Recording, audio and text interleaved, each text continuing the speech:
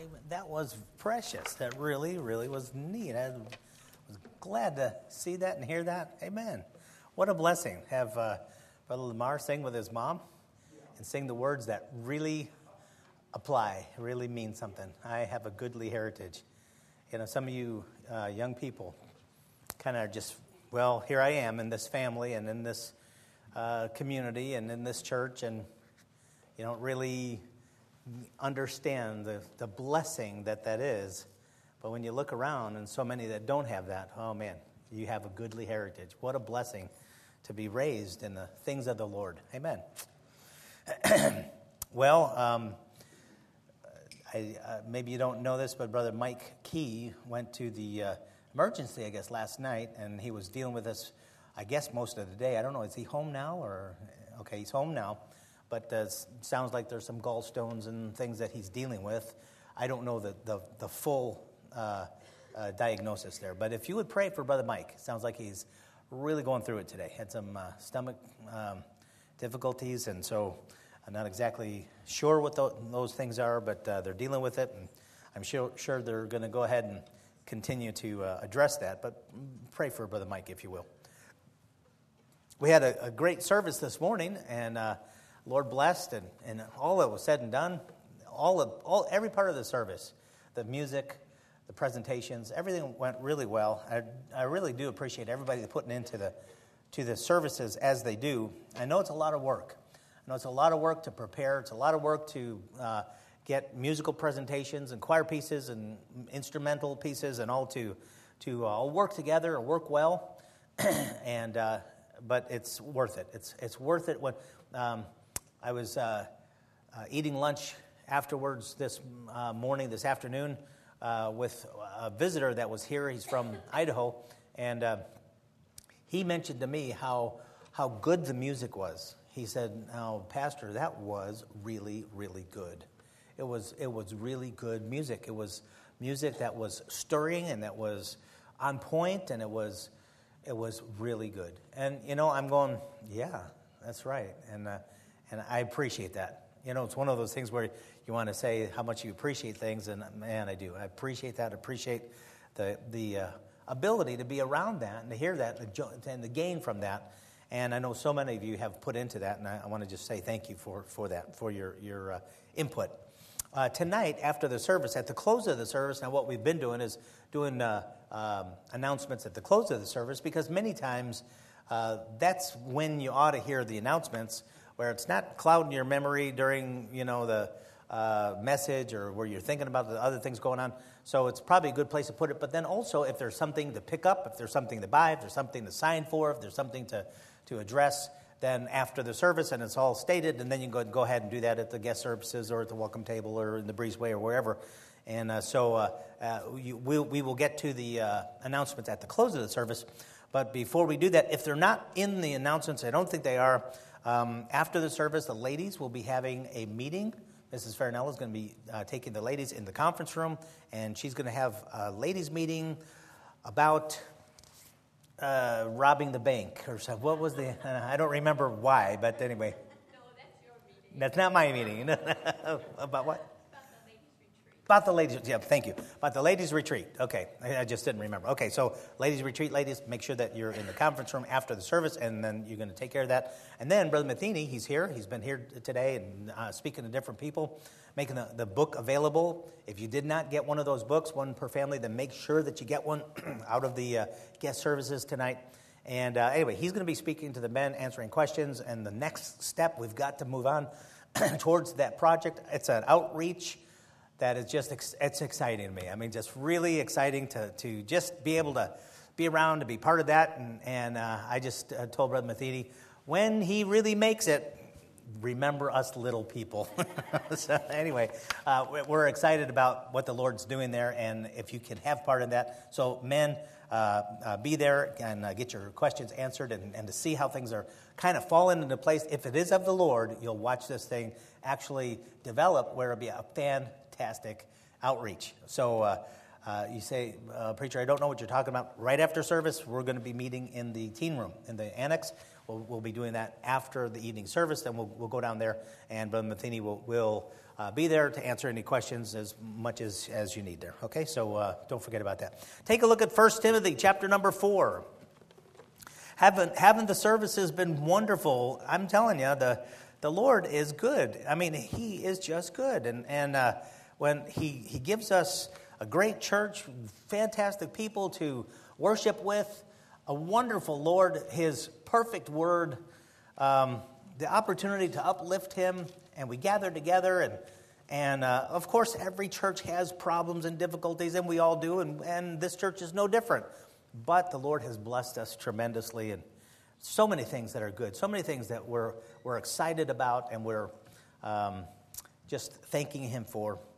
And I just thank Him for the spirit of the services lately just been wonderful, and I thank God for that. There another thing that you can kind of take for granted and not really thank the Lord, but it doesn't have to be that way, and it's not always that way. And so be appreciative of what the Lord's given you and enjoy it and thank Him for it. 1 Timothy chapter number 4 and verse number 1. We won't read all of the verses, but we'll start in verse number 1. And tonight we'll go down through verse number 11. 1 Timothy chapter 4, verse number 1.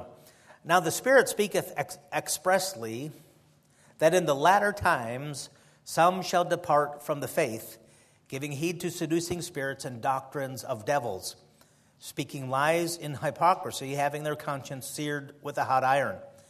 And you remember we dealt with those subjects there, which the things that are demonic, demonically influenced, from the dark kingdom, forbidding to marry and commanding to abstain from meat. So we're talking about monasticism, getting away from that and not enjoying the things that God has given us, or having, going apart from what God has prescribed in marriage, where the husband and wife has proper relationships. And that kind of thing, as he said, is going to be rampant in the latter times. But let's go down to verse number 8. He says, "For bodily exercise profiteth little, but godliness is profitable unto all things, having promise of the life that now is and of that which is to come." He's talking about godliness is profitable, he says, for two things, now and later. The life that now is and of that which is to come. We're going to be looking at that a little bit, but he goes on to say, "This is a faithful saying and worthy of all acceptation. For therefore we both labor and suffer reproach, because we trust in the living God, who is the Savior of all men, especially of those that believe. These things command and teach." I like how he says this. He says these things just lay out there. It's not up for discussion. It's not up for amendments. No. These things, the Word of God, command and teach. Let's stop here and thank the Lord. Thank you, Lord, for your word, and thank you for the clarity of it. Lord, I pray that it would help us to understand a little bit more of how to be in the latter times.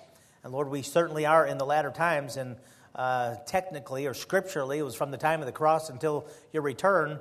And I don't know, but I kind of think that that's been prolonged because of the gathering in of saints that you'd like to see in your kingdom. But Lord, I pray that in these last days, in the latter times, and I don't know, but it seems as though we may be in the last days of the last days. But Lord, I pray that in these times, the times that there's going to be such opposition and there's going to be such a departure from the truth, that you'd help us to know how to act, how to operate, how to be most effective for you, how to serve you, how to uplift you and honor you, and how to bring glory to you. Lord, I pray that you would bless this church as we look at these truths, these principles, your words. Lord, we pray that you would just open it up to us, just as the psalmist prayed when he got into your word. "Open thou mine eyes, that I might behold wondrous things out of thy law." Lord, I pray that you would do the same for us tonight. We ask this in Jesus' name.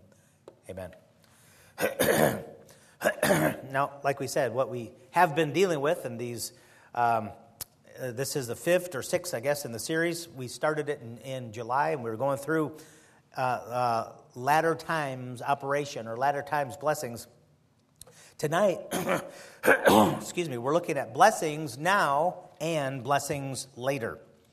And we'll emphasize verse number 8 there. So let's take a look at it again. It says, "For bodily exercise profiteth little, but godliness is profitable unto all things." Now, what he's talking about, godliness, is going God's way, doing things according to God's prescription, His orders, His command, God's plan, His program, His blueprint. If you follow the Lord, if you're buying into His prescription for your life, that's being godly or trying to be godlike.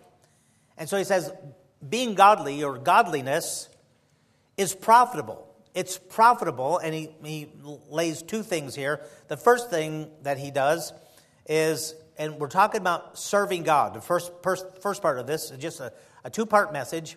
Sometimes there's three points in a poem, but whatever. This is a very simple message, and we're not going to cover a lot, but we would like to cover these main ideas here, and then we'll go on. Serving God is, number one, profitable now. Living for the Lord pays off in present time. It's not all just the by and by, the sweet by and by, but it's the nasty here and now. That serving the Lord, that being godly, that following the Lord, obeying His will and His word in your life, it pays off now. And that's what he says. Godliness is profitable unto all things, having the promise of life that, the first thing he says, that now is. Living for the Lord pays in present time.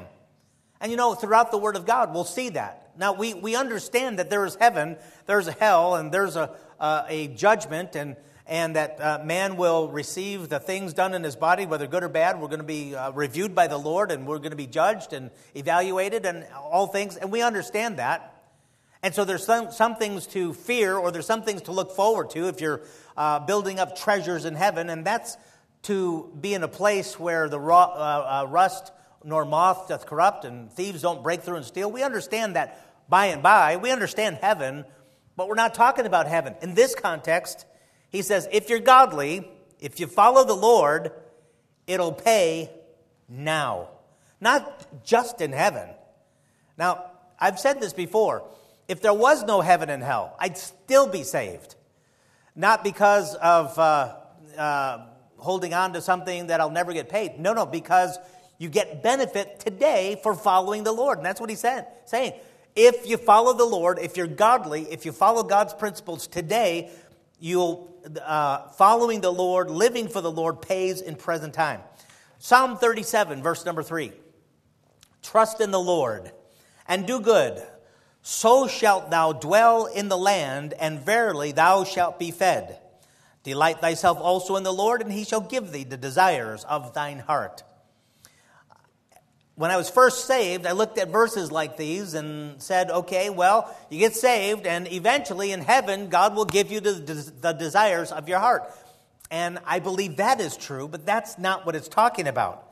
Look at the text here. It says, trust in the Lord and do good, so shalt thou dwell in heaven. No, he's not talking about in the sweet by and by. He's talking about where you live today, where you live in the land of the living. Here, right now, on earth, so shalt thou dwell in the land today, and verily thou shalt be fed. There's multiple promises in the Word of God to believers to say, hey, follow the Lord, put Him first, and He will bless you in physical things or in blessings right here and right now. It's not a health and wealth gospel where, well, you just follow the Lord and you're going to be rich and you'll have more, no, that's not what we're talking about. But we're talking about blessings today. We're talking about God's care today. We're talking about receiving the desires of thine heart today. You want to know something? Believers are the ones who are happy. They're happy, they're fulfilled, they're on balance. They're the ones that really have, it's just everything together. Some time ago, I don't know, about a year or two ago, there was a man that was visiting the services, and this is what he said. He was from the outside. He wasn't even saved. And he came in and he said, Pastor, everybody around here seems happy. What's wrong with everybody? And I'm going, that's a good thing. That's a blessing, to be happy, to have the desires of your heart be met. Not mad and having grudges and feeling like you missed the boat and like you're just in a negative. And no, that's having it says, delight thyself also in the Lord, and he shall give thee the desires of thine heart. Little testimony here. Me, since I got saved, the Lord's given me the desires of mine heart. I'm not blowing smoke. I'm telling you the truth. This is the truth. God has given me the desires of mine heart. Now, prior to being saved, I had a lot of aspirations and desires, and they're all wrong. They're all going in the wrong direction. And whether or not I get those things, I don't know. Satan always promises stuff that never is fulfilled. But I never thought I would get to the place where I'd be content in life to have the things that I've desired to have. And today, I want to tell you, I have the desires of my heart. The Lord is good. Folks, I'm telling you, the Lord is good. He is good. And the thing about it is, they're not the same desires that I had when I first got saved. When I first got saved, the desires I had were warped. They were defiled desires. They were not good. They were going for the wrong things, desiring the wrong things that would eventually harm me. I didn't know that, but I was going after things that would hurt me. Remember when Matt was just, less than a year, or I don't know, maybe about a year old, and we would go to a breakfast bar in Mississippi. This is where I was serving as an assistant pastor down there, and the first, the Shoney's, if you know what a Shoney's is, it's kind of like an Applebee's or something. Anyways, Shoney's restaurant opened up, and it had a breakfast bar. The first breakfast bar I had ever heard about, where it had all kinds of eggs any way that you wanted them, and it had all kinds of mashed potatoes, or not mashed potatoes, but fried potatoes, and bacon, and sausages, and all kinds of fruits, and it's just like amazing. It's amazing. I remember going there saying, I can't believe my eyes. All you can eat breakfast. I love breakfast. I could have breakfast any time of the day or night. Man, that's great. Steak and eggs. Oh, by the way, that's on the marriage supper of the Lamb. It's going to be steak and eggs. But nonetheless, I love breakfast there. And so we would go there, and man, and they had these pickled okra. Yeah. I did not know what okra was, because I'm from Chicago, and here I am in the South, and what is that? It looks like a little, kind of weird shaped pickle, but it's pickled okra. And how many know what okra is? Okay, good.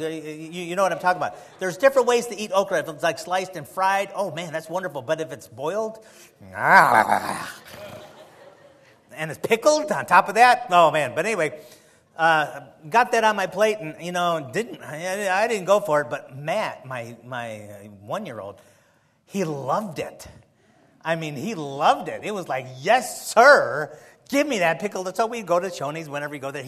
I'd throw some pickled okra on his plate, and he'd go to town. No teeth. Go, nah, nah, nah, nah. Anyway, so it was great. And this one time we went. And here's some pickled okra. I put it on his plate, and I tasted one of them. This was not pickled okra. This was Satan fire hot something. I don't know what it was, but it was hot. It was like, I don't know what, but it looked like pickled okra, but it was nasty hot. It was so hot that it was that hot. Anyway, so here I get it, but Matt saw it. I put it off to the side, and he wanted that pickled okra. But it wasn't pickled okra. I'm saying, Matt, no, you don't want this. This is nasty. This is bad. It'll hurt you. No, you don't want this. I'm trying to keep it away and making a big noise. And so finally I go, okay, and I put one on his, and his mom said, don't you do that. I said, he wants it, let him have it. So man, he and then we had a real problem. But hey, folks, isn't that like the Lord? The stuff that we want, and He says, no, that's going to hurt you. Before I was saved, that's all that I wanted, something that would hurt me, bring me pain and sorrow and heartache and grief and emptiness and void. And he would try to guide me to say, no, this is not good. And all of that junk that I was after before didn't give any fulfillment or joy or happiness or fulfillment. No, all stuff that would hurt you. And that's what the Lord's trying to keep from you. Since I've been saved, every time I listen to the Lord, and He gives me what my desires that are lined up with His desires, it becomes the desires of my heart. That's what I want. And you know, when I get my heart straight, my mind straight, in line with God, just like it says, delight thyself also in the Lord, and He shall give thee the desires of thine heart. And I hadn't been to heaven yet. I mean, this is just a premonition. I hadn't been to heaven yet, but I'm telling, here's a testimony. He has given me the desires of my heart. I'm serious. He's given me the desires, and that's here and now. Matthew chapter 6, verse 33, but seek ye first the kingdom of God and His righteousness, and all these things. What He's talking about is what the heathen wear, what they put on, what they eat, where they live, all that kind of stuff. All of the amenities of life, the things that everybody is so concerned about going after to make sure that you are taken care of and have clothing and food and what everybody, I mean, they're so concerned about security of things, fighting for things, clawing for things, trying to scratch and get things together. And Jesus says here, don't do like that, like the heathen do. This is what you do. But you seek ye first the kingdom of God and His righteousness. And then you know what happens? All these things, you know, what you eat and what you wear and all of your sustenance, everything that you need, all these things shall be added unto you. You put God first, and He's going to take care of you. That's the truth. But it's not talking about heaven. Is this true in heaven? Absolutely. But He's not talking about heaven. You know what He's talking about? He's talking about right here. Today. Right now. You know why? Because godliness is profitable unto all things, having promise of the life that now is. Right now. Today. Mark chapter 10, verse number 29. And Jesus answered and said, Verily, verily, I say unto you, there is no man that hath left house, or brethren, or sisters, or father, or mother, or wife, or children, or lands, for my sake and the gospel's, but he shall receive 100-fold in heaven by and by. Is that what he said? No, read it with me. But he shall receive 100-fold now in this time. Houses and brethren and sisters and mothers and children and lands with persecutions, yeah. But having all of these blessings. And then he says, and in the world to come, eternal life. On top of all of that, you know, just, isn't that wonderful? And he says, you benefit today. You can't outgive God. You heard that before. This is where it comes from, these principles. You can't outgive God. You try to give, you try to sacrifice. I'm going to have to give up this or give up that for Him. And you know what? I get this multiplied upon me. And, you know, Jesus once said, you know, pressed down, shaken together, and running over. It's kind of like a basket of corn or fruit, you know, where you fill it up and you shake it to get it all down, and then you press it down, and you even put more. And it's coming. It's running over. That's what you get when you put Him first. And it's not talking about heaven. It's talking about right here and right now. Now, in this time. Giving up these things, you know, like right now we have one of my heroes with us is Brother Matheny. And all of our missionaries that have been serving the Lord on fields. And folks, I don't downplay the sacrifices, not at all. Because believe you me, there have been tremendous sacrifices where those who have served the Lord in situations like that, they've had to sacrifice great things that you and I would think twice about. But they've had to willingly say, okay, I'm going to have to give this, or I'm going to have to give these pleasures up, or I'm going to have to do this or that for the kingdom of heaven, and I'm going to do that. And there's been great sacrifices, but you want to know something? The promise is true. When Jesus says there's nobody that's ever given up this and this and this and this, but he shall receive 100-fold. Even more. More friendship, more love, more excitement, more security, more. Now in this time, he says, right here and right now, not in heaven. Although in heaven, if this is just a premonition, man, heaven is, I cannot wait for heaven. I'm telling you, that is, well, wait a minute, I could wait, okay? I got to be careful what I'm saying. I can wait, okay? Whenever it's God's time, I'll go to heaven. But you know what? I'm looking forward to heaven, but he's not talking about heaven. He's talking about now in this time. Isn't that what he says? Now in this time. Houses and brethren and sisters and mothers and children and lands.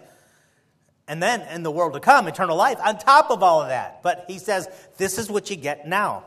See, it's in this life where our pathway in godliness is profitable. Following God is profitable. It's profitable in every way that you look at it.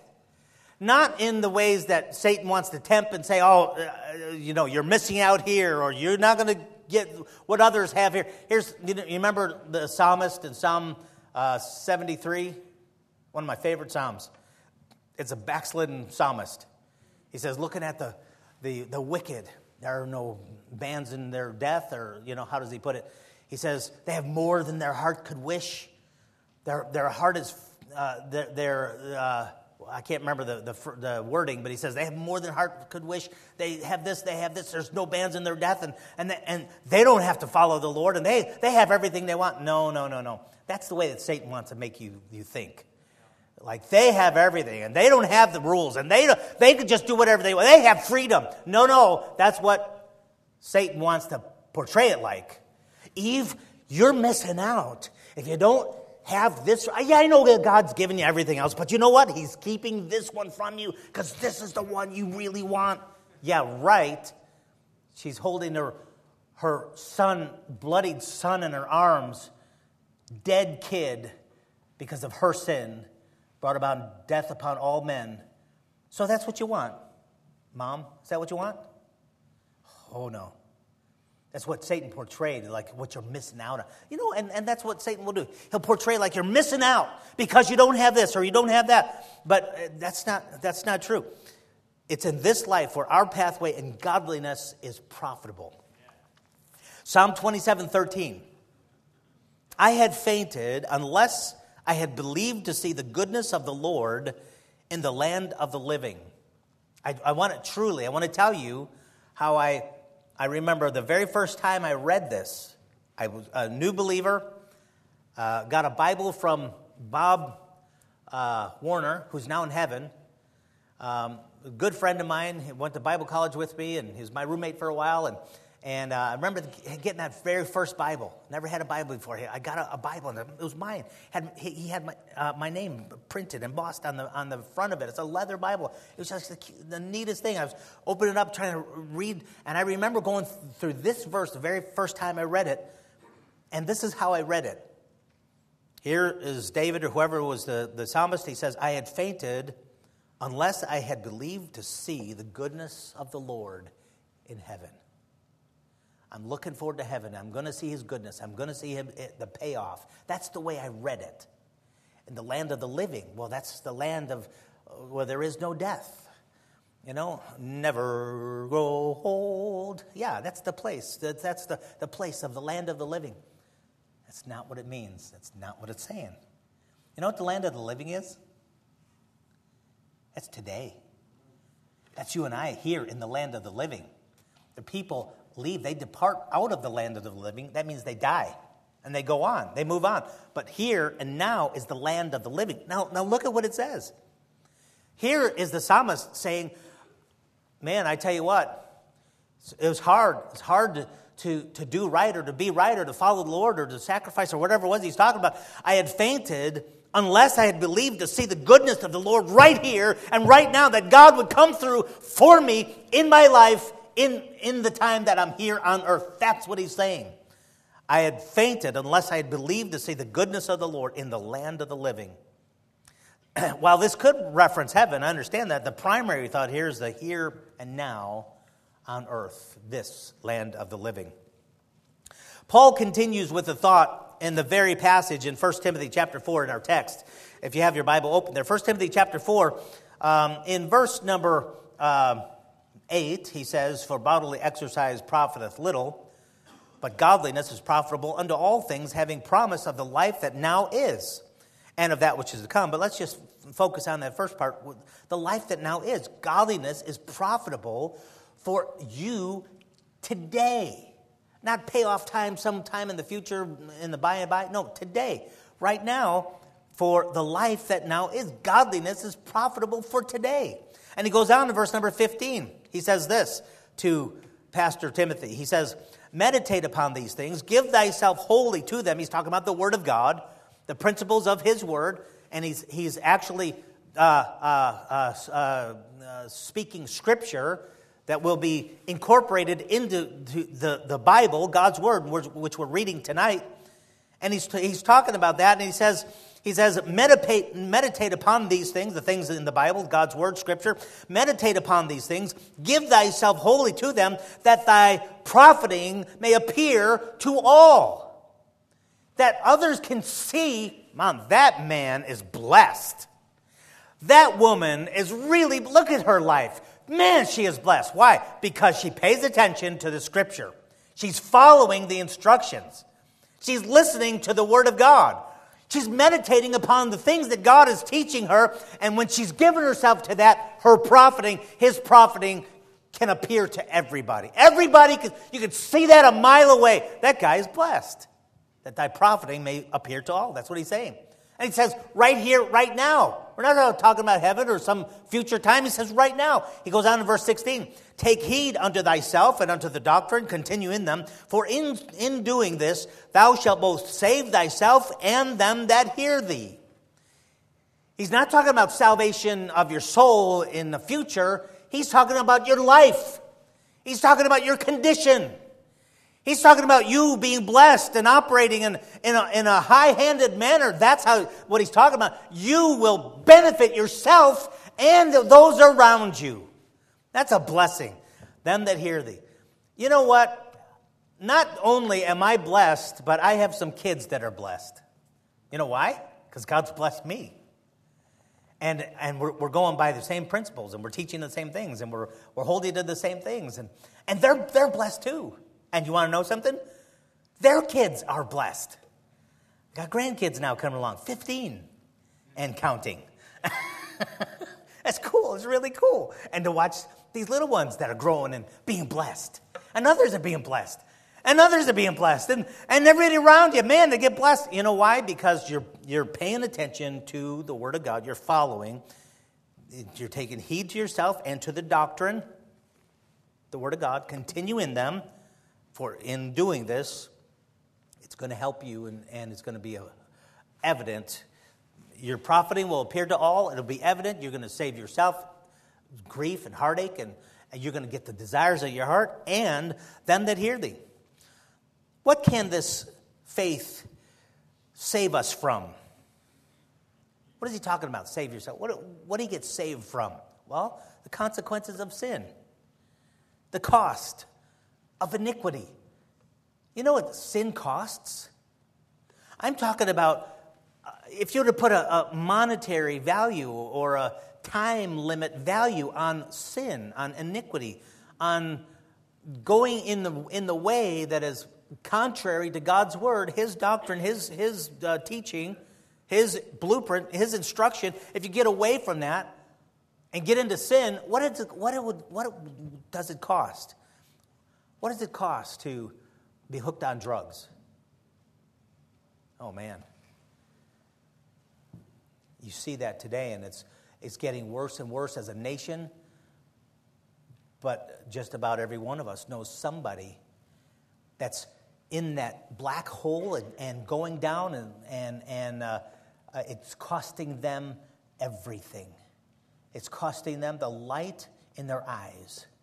It's costing them their future. It's costing them every last dime of leisure that they can scrape together so that they could feed that monster. What does it cost? What does it cost for a person to get into alcohol and have it run their lives? What does that cost? Oh, my goodness. It costs their dignity. It costs them their money. It costs them their relationships around them. What does it cost to get into some kind of a vice or addiction or cover-up or gambling or what kind of attention, what kind of a focus does that cost that person to get into iniquity, to get into ungodliness? My goodness. Cost a lot. Let me ask you, okay, let's take just a minute. Some of you that were saved from a life that cost you, but it doesn't cost you any longer because you're not spending that. You're not spending the money for alcohol and you can't afford to go on a vacation because you spent everything. You can't hold on to a good job. You can't do what you're supposed to do. You don't have your health, or you don't, because of something in your past that you don't have to pay that price anymore.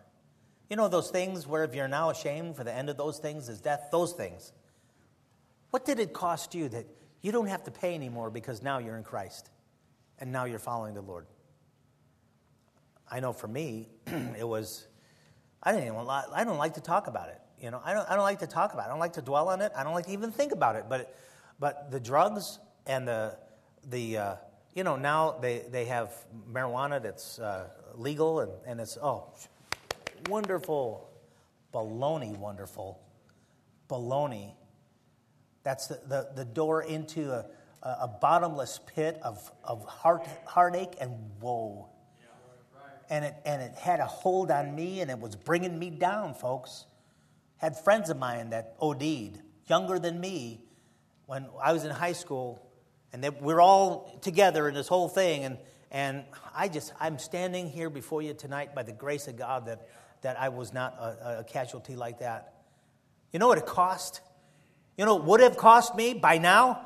I don't know. I'd be alive. I'd be in jail. I'd be, just what a mess. What about you?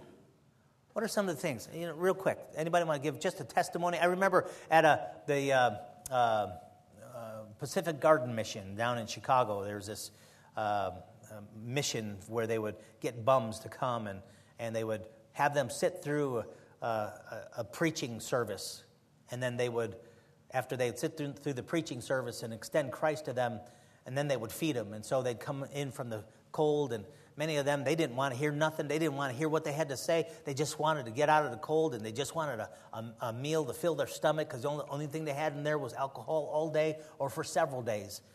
And big rooms of men, women that were in that condition, bums, the scum off the street that didn't have any place to lay their head.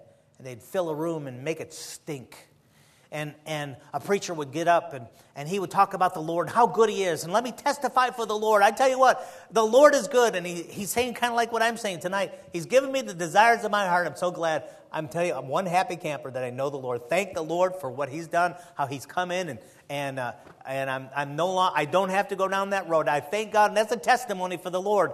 And he says, Satan doesn't have any of those kind of testimonies. You know, who wants to give a testimony for Satan? And this one guy stood up. He says, I'll tell you, preacher. I'll give you a testimony for Satan. I had a business, and I had a wife, and I had children, and we had love in our home, and we had this, and we had that. I had dignity. And he says, I have none of that now. It's gone. It's gone. I have nothing. I don't even have my health. My liver is about out. I got nothing. That's what Satan did for me. And wow, that's the truth. What did it cost you? Maybe something that you were into before, some kind of a habit or whatever that you don't have to do anymore. You're not going down that route, and you don't do that anymore. Anybody want to just give a real quick testimony, Brother Ray?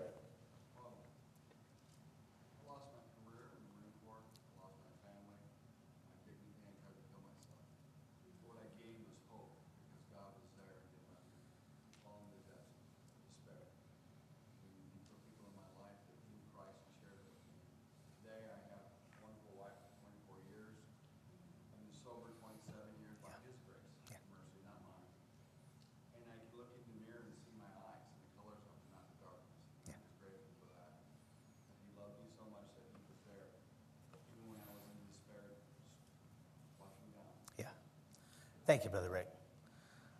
You know, I ask this and I forget, but we've got individuals that have a testimony that they can say similar things and painful. But thank God for what he's done for you. Amen. Thank you, Brother Rick, for testifying. Anybody else, what it's cost you that you don't have to pay, okay, Danielle? Cost me friends, some self-respect, a lot of time, a lot of money, but now that's been born, I've gained a friendship, one that I really didn't want, but I do have, but I thank God for it, and have a lot more time to do that, which I know the Lord has put in my heart to do, be a part of, and excitement. Yeah. My smiles are for real now. Yeah. Even though I don't like people to laugh. But yes, my smiles are for real now. So. Amen. Very good. Thank you. I think I had some other hands here. Who else wants to? Okay, Brother Nick. Drugs and alcohol pretty much damaged every relationship I've ever had.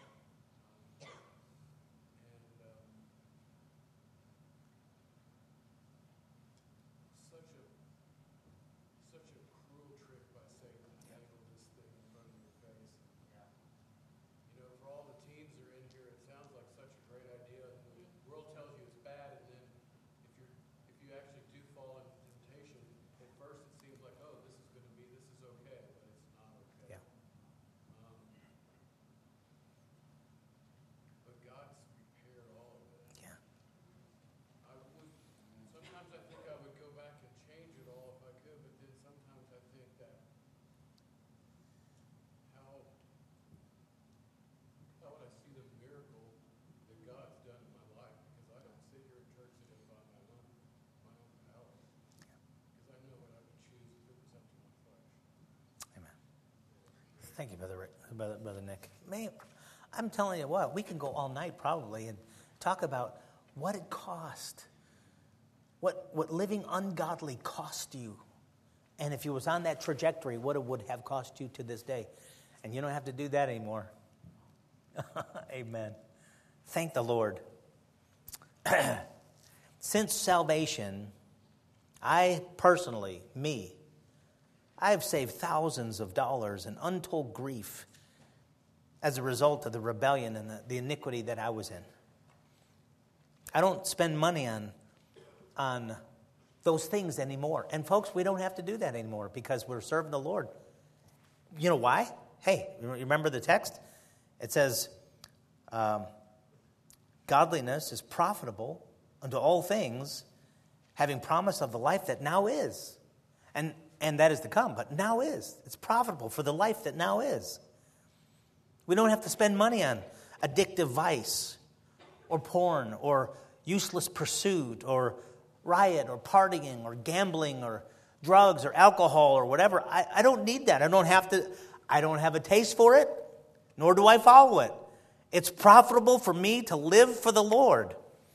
Think of the vain things that you don't have to go after any longer. Things that are ultimately harmful. You don't want that. That's going to hurt you. No, you don't want that. But many affirm that they're a free lifestyle. I don't have to worry about godliness. I don't have to worry about paying attention to the Lord. I don't have to worry about following all these rules. I don't have to worry about that. And their lifestyle, of course, is best. Oh yeah, that's right. They have ruined relationships. They've got addictions they don't know what to do with. The cash that they would have had in their pocket is not there. They don't have any peace. They don't have future. They don't have any character or conscience. But, oh boy, is it good. Yeah, right. That's not. You know what he says? Serving God is, number one, profitable now. And then, let's go on in the text. 1 Timothy chapter 4, look at verse number 8 again. It says, for bodily exercise profiteth little, but godliness is profitable unto all things, having promise of the life that now is, and And not only do you gain now, not only can you have the desire of your heart now, not only can you have joy and peace and fulfillment and happiness, and you can laugh and you can have a life, not only can you get that now, but it's also profitable for the life that which is to come. This is a faithful saying and worthy of all acceptation. Isn't that a blessing? Profitable to come. Eternal. It's not temporary. It doesn't fade away. It's not like getting that new car. I bought one new vehicle in my lifetime, and I loved it. I really did for about 3 months. And then, that first ding, that new car smell. Oh, man, it's just so cool. I just bought this thing, and I've never had a new car in my life. It was a van. And still, as a van, I thought this is just the neatest thing, Chevy van. I just loved it, brand new. And then, I think I told you, I followed a garbage truck. I drove too close behind a garbage truck home. I used to live in Carnation, so it was like, 14, 15 miles. And I followed a garbage truck and didn't know. I didn't have any idea. But whatever it was that was in that garbage truck was kind of, spraying all over my car. And by the time I got home, the paint was taken off of the front of the car. That stupid new car. Anything you get now, it crumbles, it rusts, it gets stolen or broken, or you lose it somehow. That's awful. But you know what? It doesn't happen like that in heaven. No, it's eternal. When it says godliness is profitable for the life to come, folks, we haven't even begun to scratch the surface about what heaven is going to be. I love talking about heaven because it's beyond my imagination. And believe you me, I got a great imagination. And it's beyond that. That's what the Bible says. Has it entered into the heart of man the things that which God has prepared for them that love him? Profitable for the things to come. So that's what he says in verse number 8. And then verse 9 and verse 10, he says, "For therefore we both labor and suffer reproach, because we trust in the living God, who is the Savior of all men, especially those that believe." So he says, trusting God. First, he talks about serving God. Serving God is profitable now and is profitable later in heaven. Trusting God costs. It costs. That's what it says. For therefore we both labor. Look at verse 10. Therefore we both labor and suffer reproach because we trust in the living God. It's going to cost you to trust God. What is it going to cost you? Well, first it says it's going to cost you some labor. For therefore we both labor.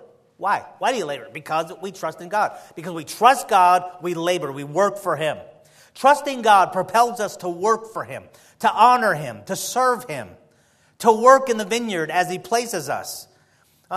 Building a family costs things. If you want to build a family to be godly, you know what it's going to cost you? It's going to cost you discipline.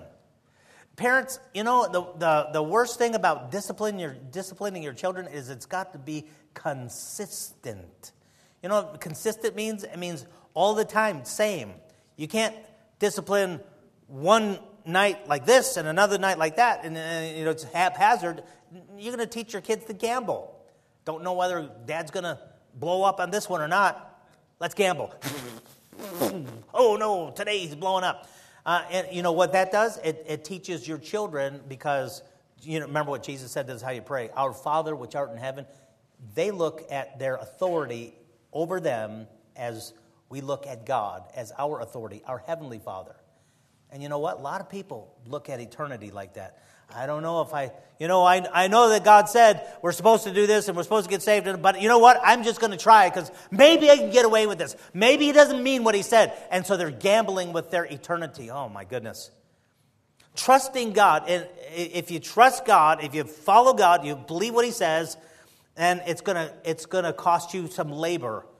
Just like I say, if you're going to build a family, it costs. It costs discipline, costs consistency, costs protection, separations. Where do we get this thing, folks, to where we can go ahead and be Christian in name or whatever and not in entertainment?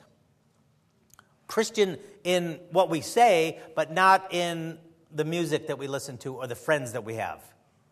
Like, it's okay to do that kind of stuff And that's okay, and let's just follow the Lord. That's not following the Lord. That's not trusting God. We've got to follow the Lord in separations. And it takes commitment. It takes commitment for two people to say, I don't care what happens. You could kill me, I could kill you, but we're staying married. and that's all we're going to do. There's no out. There is no out here. It takes discipline and consistency and commitment to build a family. You know what it takes to build a church? Oh, man. It takes study. You say, well, the preacher will study. The preacher will figure this out. No. You study. We all study as a flock. That's what we're supposed to do. That's what the Bereans did. You remember? Here's Paul the apostle, and they were checking him out. Paul the apostle, he'd say something, and they say, well, wait a minute. And they searched the scriptures to see whether those things were so. Oh, yeah, that's right. You know what? Paul's consistent here. Or, no, Paul, that's not right, because look, this is what it says. They knew their Bible, and they were, the Bible says, more noble than those in Thessalonica, because they studied the scripture. You know what it takes to build a good church? Sometimes I see churches, they fall for junk. Somebody comes along and they lead them astray, and it's like, where are the good people in that church? Where are the people that know the scripture in that church? You know, it's a blessing. I'm telling you, folks, what a tremendous blessing is to know that around here, there's several of the men of the church could get behind this pulpit and take the word of God and teach it and preach it. They have an understanding of this. They have an understanding of that to not only teach, but to live by and to rule their families by. And that's a blessing, folks. That is a tremendous blessing. That's what it costs. To have a good church, to build a good church, it's going to cost prayer. Time in prayer and praying for each other.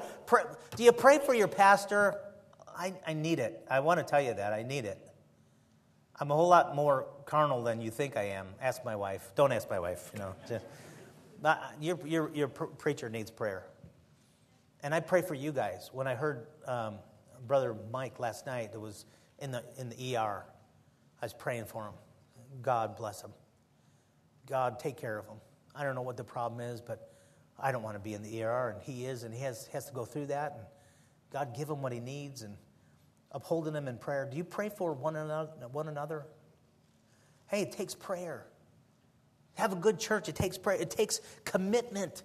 I mean commitment. I mean say, this is my church. This is where I'm going to be. This is where I'm going to vote. This is where I'm going to commit. This is where I'm going to give. And I'm going to be committed enough to teach a Sunday school class or to make the outreach programs or to study the scripture so that we're all together and memorizing Psalm 119 as we're going through this year. To commit to being here and to be all in. Hey, listen, it's going to take if everybody was just like you, what kind of a church would this be? Some of you that I can think of, if every single person in this church, this morning we had 200 something. If every single person in this church was just like you, for some of you, we'd have a fantastic church. But for some of you, it wouldn't be worth shooting. Sorry to say that, but that's the truth. Hey, you know what? It's going to take commitment. It's going to take all in. I'm going to be what I'm going to be. Folks, it's more than just us. This is bigger than us or this generation. You know what I'd like to see? I mean, this is now 30 years in, but I would love to see a lighthouse here that continues way beyond all of us. I got some grandkids that need that. And I got some great-grandkids that I don't know anything about. And there's people in this area, they need a good, solid lighthouse here that will be true to God's word. It's going to take commitment. Don't you believe anything else? It's going to take commitment. It'll take outreach. Trusting God. He says in this verse 10, let's look at it again, 1 Timothy 4:10. For therefore we both labor, and we're talking about laboring and bringing these. We labor because we trust God, but it says we also suffer reproach because we trust in the living God. We suffer reproach. Standing with God is going to cost us. It's going to cost you your popularity. Maybe sometimes in some circles. It'll cost you your position. It may cost you your friendships. may cost you being accepted in some crowd. That's okay. Folks, that's okay. That's all right. Don't worry about that. You will be rejected among the wicked. It's going to happen. Mark it down. It's going to happen. Don't worry about it. For therefore we suffer reproach because we trust in the living God. So there's two things he deals with in verse number 8 through 10. He says, serving God is profitable now and is profitable to come in eternity. And trusting God costs labor and reproach. Now, there is it goes on to say in verse number 10, the end of that, and we're not even going to get into this tonight because we've got just enough to deal with, and we're going to go ahead and close the service. But in verse number 10, he says, for therefore we both labor and suffer reproach because we trust in the living God who is the Savior of all men, especially of those that believe. You know what Calvinism is? John Calvin, way back when, Calvin wasn't a Calvinist. He wasn't a hyper-Calvinist as Calvinism has developed. This thing about that God has elected some to be saved and some to be lost. And if you're one of the elect, then nothing you can do about it. It's God's will. He's sovereign. You're going to be saved. And if you're one of the lost and you're one of the unelect, there's nothing you can do about it. You can't be saved. That is so wrong. Folks, that is so wrong. Although God is sovereign, and there's some things that the Bible does teach, but God has also given us a free will. And this says that the Lord is the Savior, Jesus is the Savior of all men, especially of those that believe. Now, listen, hear what he's saying here. The Lord is the Savior of the whole world, but especially those who are born again. Those are his. Those who take the offer. He's the Savior for everybody, but you know what? It actually kicks in to the ones who say, yes, I believe. And you know what? He's my Savior, and I'm going to be saved. Have been saved, but I'm going to go to heaven, and I'm going to enjoy the eternity with him, not because of I've deserved anything. He's done it all, but he's saved me, and I've got eternal life, and that's I'm eternally saved. But you know, he's the Savior to those that don't believe also. Don't you believe these Calvinists that say, oh no, he's just died for some and he's not died for everybody. No, he's the Savior of all men, especially those that take advantage of it. Now, we're gonna get into that. That's a sticky wicket that we're going to be dealing with the next time that we are in this passage as we go through 1 Timothy chapter 4. So let's just stop right here. Lord, thank you so much for your word.